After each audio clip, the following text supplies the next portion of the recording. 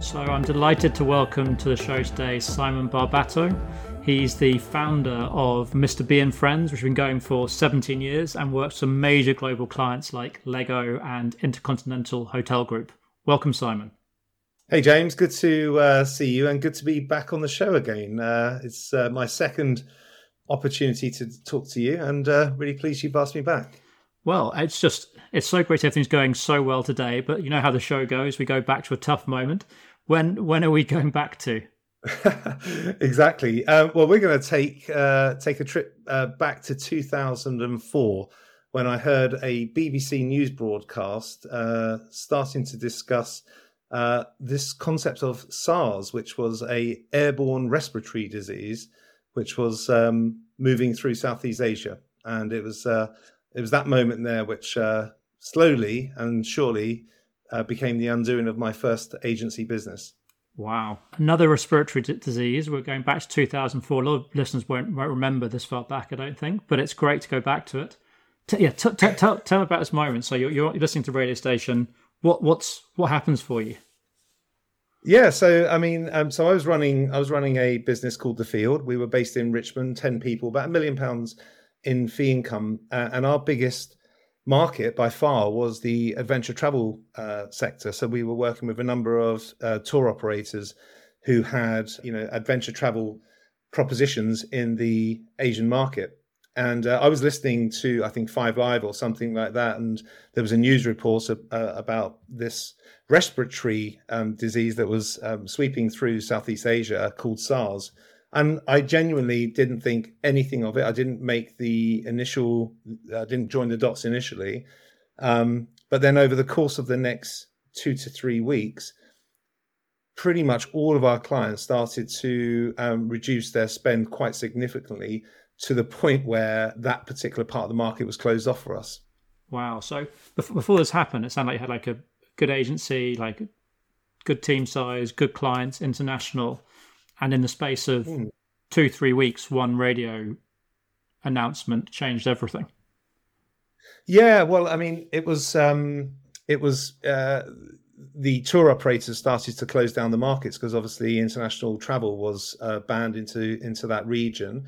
And as a result of that, their revenues dropped significantly. And then there was, of course, a knock-on effect to all of their supply chain. And that's we were sitting quite firmly in their supply chain. And as soon as that happens, things outside of our control start to impact us internally. And with that, we were unable to continue to trade through it. So it was a process of around 3 to 6 months, which did irreparable damage to my business. And how did that feel at the time when you go from having this really successful business into this 3 to 6 months descent? Like you're out of control on a downward slide, and there's pretty much very little that you can actually do to stop yourself sliding so quickly. And for any of your listeners who have professional services firms or creative firms, they'll all know that the biggest cost to that particular firm will be people. And so, you'll have your entire business is a sort of expertise business or a time and materials business. So you're selling people's time and expertise, and they're your most expensive but most valuable asset. And when they're not utilized, the business becomes very, very quickly under pressure. And that's exactly what happened. And it was a rapid decline, which was very, very difficult to arrest. And we tried to pivot and try to find new clients to replace those that had reduced or stopped their spending. But we weren't able to react quickly enough. And was it a sense of like, you felt you sort of scoped what the problem was and then it got worse, and so you kind of make an action and then sort of something else comes along to make it even worse? Well, I think the thing was the original notifications that we started to get from our clients were that this was happening and it would affect their ability to continue trading with us or continue spending with us at the same level. What actually happened was that they almost stopped spending completely. And as a result of that, the revenue tap for us was turned off. And when you don't have a massive amount of capital adequacy in the business, cash in the bank to keep going without the same levels of billing, before you know it, the founders, myself, are personally under a lot of financial pressure to either keep the original levels of staff that you have, or to keep pumping money into the business. And it sounds like with little visibility of a change in the market. Well, that was the problem, because nobody knew how long this situation would sustain. I mean, it was actually only about 6 to 8 months impacted. I mean, unlike COVID, which was pretty much 2 years, this was 6 to 8 months, and but we didn't know. And each month we were burning through cash, and it was simply a case of how much cash did I want to pump into the business, and at some point you have to draw a line under it. So how did you go about making that decision in terms of, so your cost base is exposed, your revenue is down through circumstances completely outside of your control. You know the only way to get your cost base back under control is to cut it, but that's primarily people, which then affects your ability to deliver and bounce back at the end of it. How do you start making that decision? Oh, it's difficult, the first thing. So the first option, of course, is, in our industry, the roller coaster happens all the time in our industry. It's a very volatile category that we operate in. But the first thing is you look at, okay, can we trade our way out of this? Can we replace the clients that we have lost? Can we rejuvenate existing other client accounts that are not affected by this and try to sort of increase our revenue from there? Can we pitch for new accounts that would replace the lost revenue?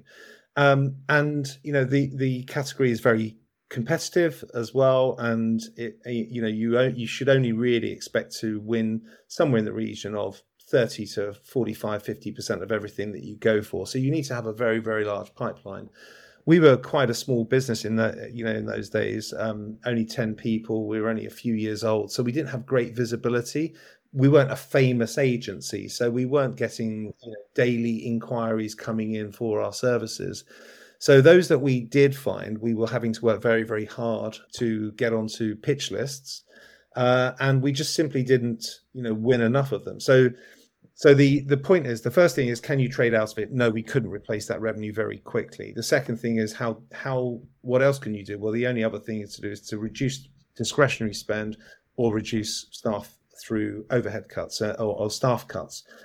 But as you say, you end up cutting even cutting 2 to 3 people out of a 10-person team will damage the ability to do the job, because everyone's been selected to do the role which they have. So at first we sort of cut a few. I think it was 4 that we cut on the first, and we had a sit down with the team that was remaining and said, right, let's concentrate on winning what we can. Let's concentrate on the existing clients that we do have, and let's see where that takes us. So that was happening within the agency, and then external to that, obviously, it was prudent of me to start thinking about the worst case scenario, which was we didn't replace the revenue that we'd lost, and the cuts that we had made were not deep enough to be sustainable. So I started to have side conversations with a number of suitors who may wish to acquire a very well-established team with a client base that would probably bounce back at some stage. So I started to have 2 or 3 conversations external to what the discussions were inside the agency. And at the same time, sounds like you were having to put additional funds in from your own pocket to sustain it, which again is probably unsustainable. Yeah, very. I mean, to sort of support 6 or 7 salaries, with very little revenue coming in, you could quite easily burn through £30,000 to £35,000 a month. And I was a relatively young guy with, hadn't had any success at that point. So, it would be quite a crippling situation financially if I was having to put, more than 2 to 3 months in. So there was just a certain limit for how much I could actually sustain of that personally. And was that difficult for you? And that was the first business. You got to success. You believed it was fundamentally a good business. It was an external shock. It must have been tempting to throw everything you had into it to keep it going. Yeah, but I suppose it's like a game of poker. You don't know what card is going to come out, and because this was the first time we'd ever had anything, I can't remember. I couldn't recall previously a situation where a whole region was closed down through an airborne, respiratory problem. We just couldn't. We didn't know, and it ended up, as I mentioned, was being 6 to 8 months in total. 6 to 8 months of a burn rate of £35,000. That's quickly getting close to, £200,000 to £250,000, and that was just something that one person on their own just couldn't risk. Because I'd be underwriting the whole lot, and it's that sort of situation that you would end up bankrupting yourself. So it sounds like you're making some internal decisions, having some external conversations, trying to mitigate the risk. You're scoping out how much you can risk you put in without having a sort of fixed answer. So like, oh, this will be 6 months, this will be 8 months. It's just there's an unknown time frame. It was unknown, completely unknown. At what point did you go, okay, this can't go on? I think it was probably a couple of months in. It wasn't as if revenue had fallen complete to zero, but it was certainly well below our break-even point.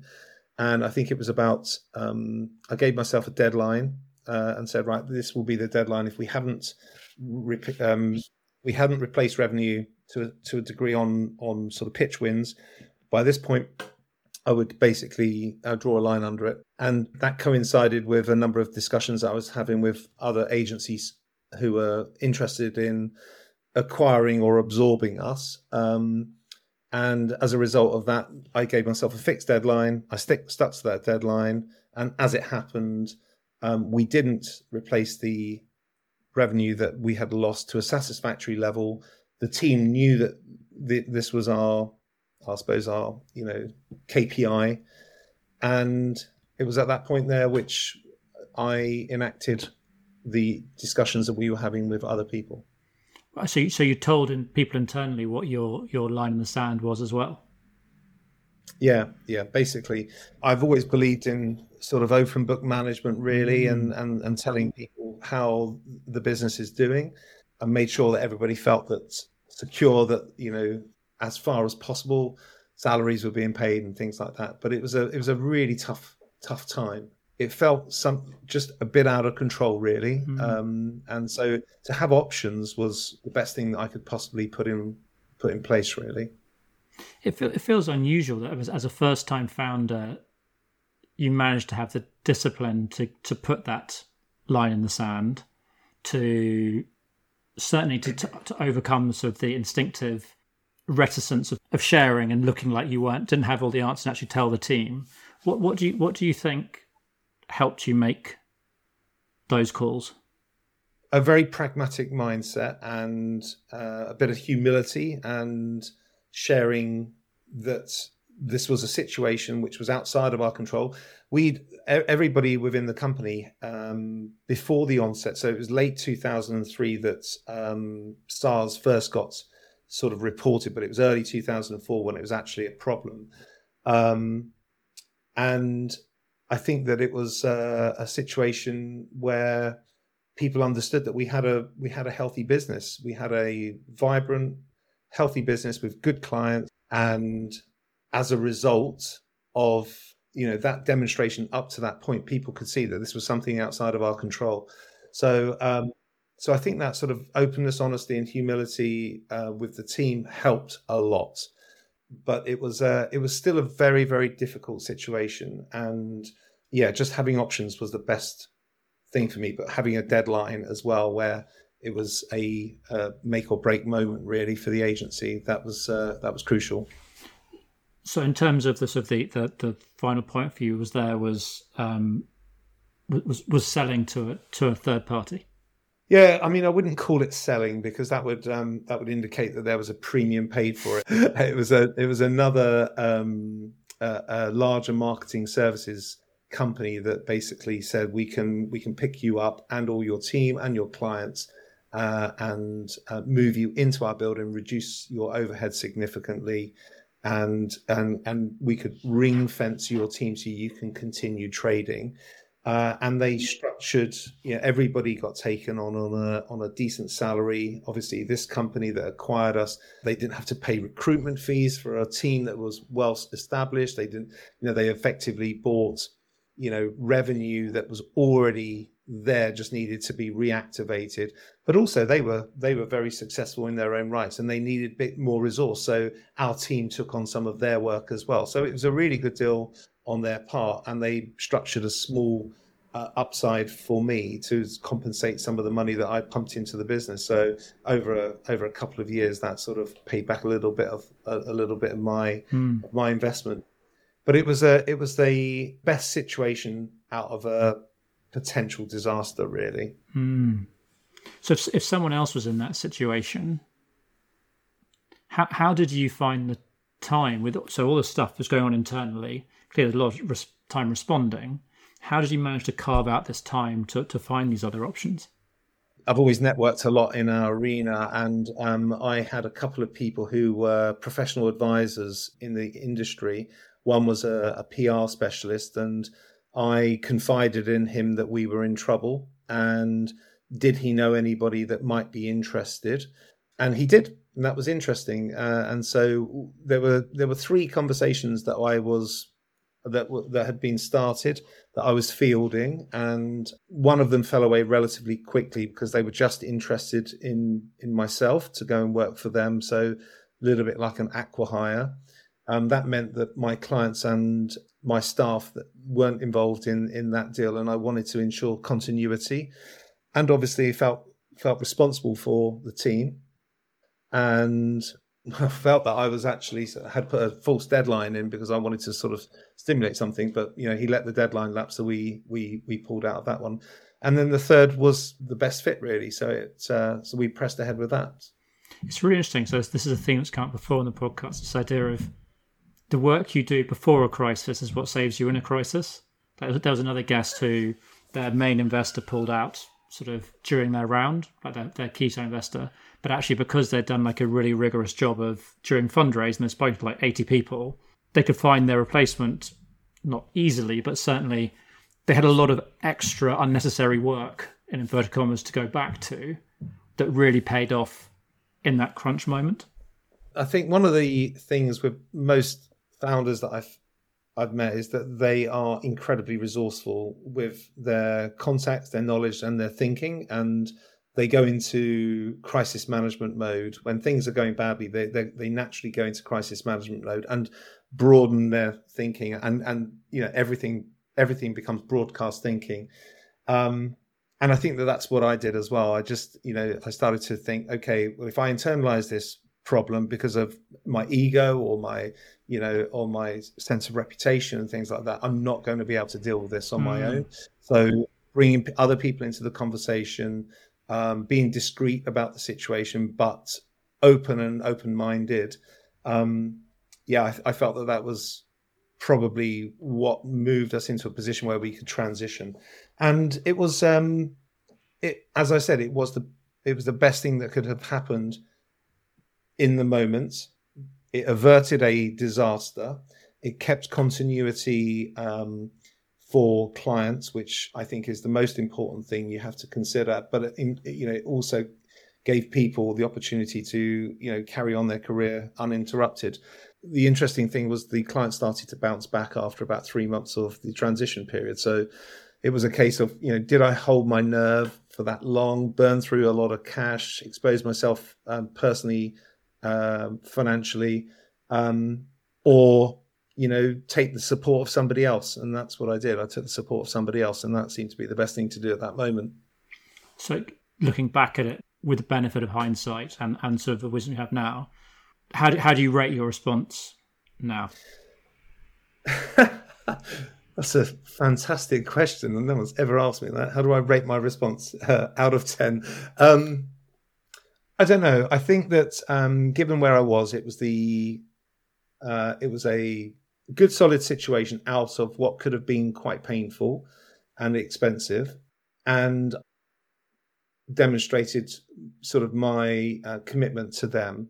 So I'd say that it was a good response. There was very little time to do due diligence on the organisation that was coming in for us, that was acquiring us, and I would have said that I should have done a bit more due diligence there. But given where I was at, I would say it was a solid 7, in terms of response.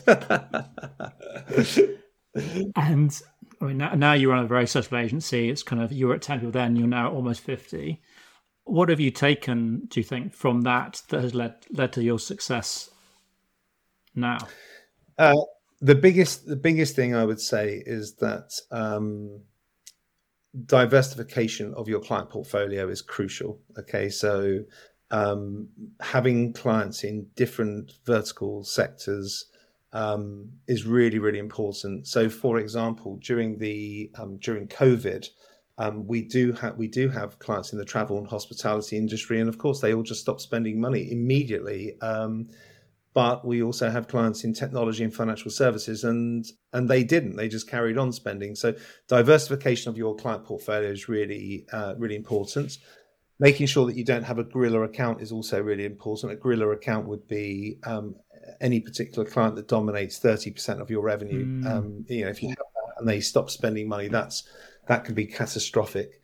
Ensuring that your overheads are lean as well, and making sure that if you do have to cut within the team, that the team that's left can actually still support your clients with a really solid service proposition. I mean, in the creative services industry, I've been in this sector now for 30 years, and there's ups and downs. There's restructuring happening all the time in small, large, and medium-sized agencies, because we are a service industry and we're at the behest of the sectors in which our clients operate. So I think that all of those things are really important. I also try to ensure that we have decent capital adequacy in the business, so we can have a good cash balance that will enable us to keep trading when things get a little bit tight. But also, trust your instincts as well, and make sure that you don't view everything through rose-tinted glasses. Sometimes the market factors or the pressures that are coming in from your customers, they should be listened to, and you should use your instincts to act on them. It sounds like there's a danger where you grow a good business, you do good work, and feel like you can get through anything, but sometimes the anything is just so significant you can't. Exactly. You always need a plan B and a plan C. And in fact, what's really interesting at Mr. B and Friends, our managing partner, the first job that I asked her to do when she joined the business last year was to catastrophize our business plan and write a plan B and a plan C. So we had it signed off by the board and in the drawer, ready to enact if the market turned. So it's having the foresight that the roller coaster goes down as well as up, and just understanding that. So, particularly when things are going well, sometimes if plan A is going so well, it must feel like there's no time or need for plan B or plan C. Yeah, but I mean, if you've been in the business as long as I have, you know that there is always going to be a requirement for plan B or plan C. It's a very volatile category. It's a very volatile sector. You can't rest on your laurels. The other thing is as well, you always need to have your foot hard down on new business, always speaking and networking and, trying to attract opportunities, with new clients. Because if you're not doing that, the impact is that you can go backwards very, very quickly. So it's a really important point to remember. I think somebody once said you should be selling when you can't take any more work on. That adage has never been truer. Having really looked back at this today, is there anything that's come up for you re-examining this moment? No, I think the one thing that what happened in 2003, 2004, it created a set of markers that I'm constantly looking for. my old business partner used to say I used to have a worry pool, and that worry pool was because I'd been through a situation where I'd lost an agency, and that's emotionally that was really tough to do that, to sort of be brave enough to step out and do it in the first place, then to grow it beyond yourself and into a small business, and then into 10 people and £1 million turnover, serving great client brands, and then to lose it through nothing that you have done on your own. That was really, really tough. And I suspect that there were hundreds and thousands of people who went through the same with COVID, where even the bounce back loans and the furlough scheme were just not enough to sustain their own creation. So I know what it feels like to go through that emotional loss.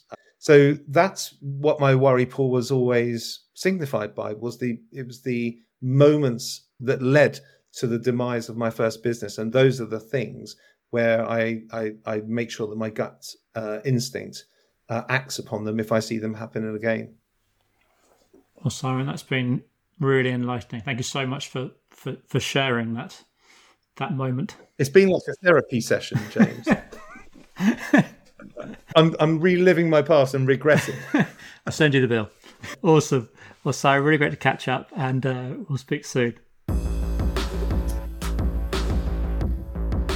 As you heard today, coaching opens up a whole range of insights and areas to explore.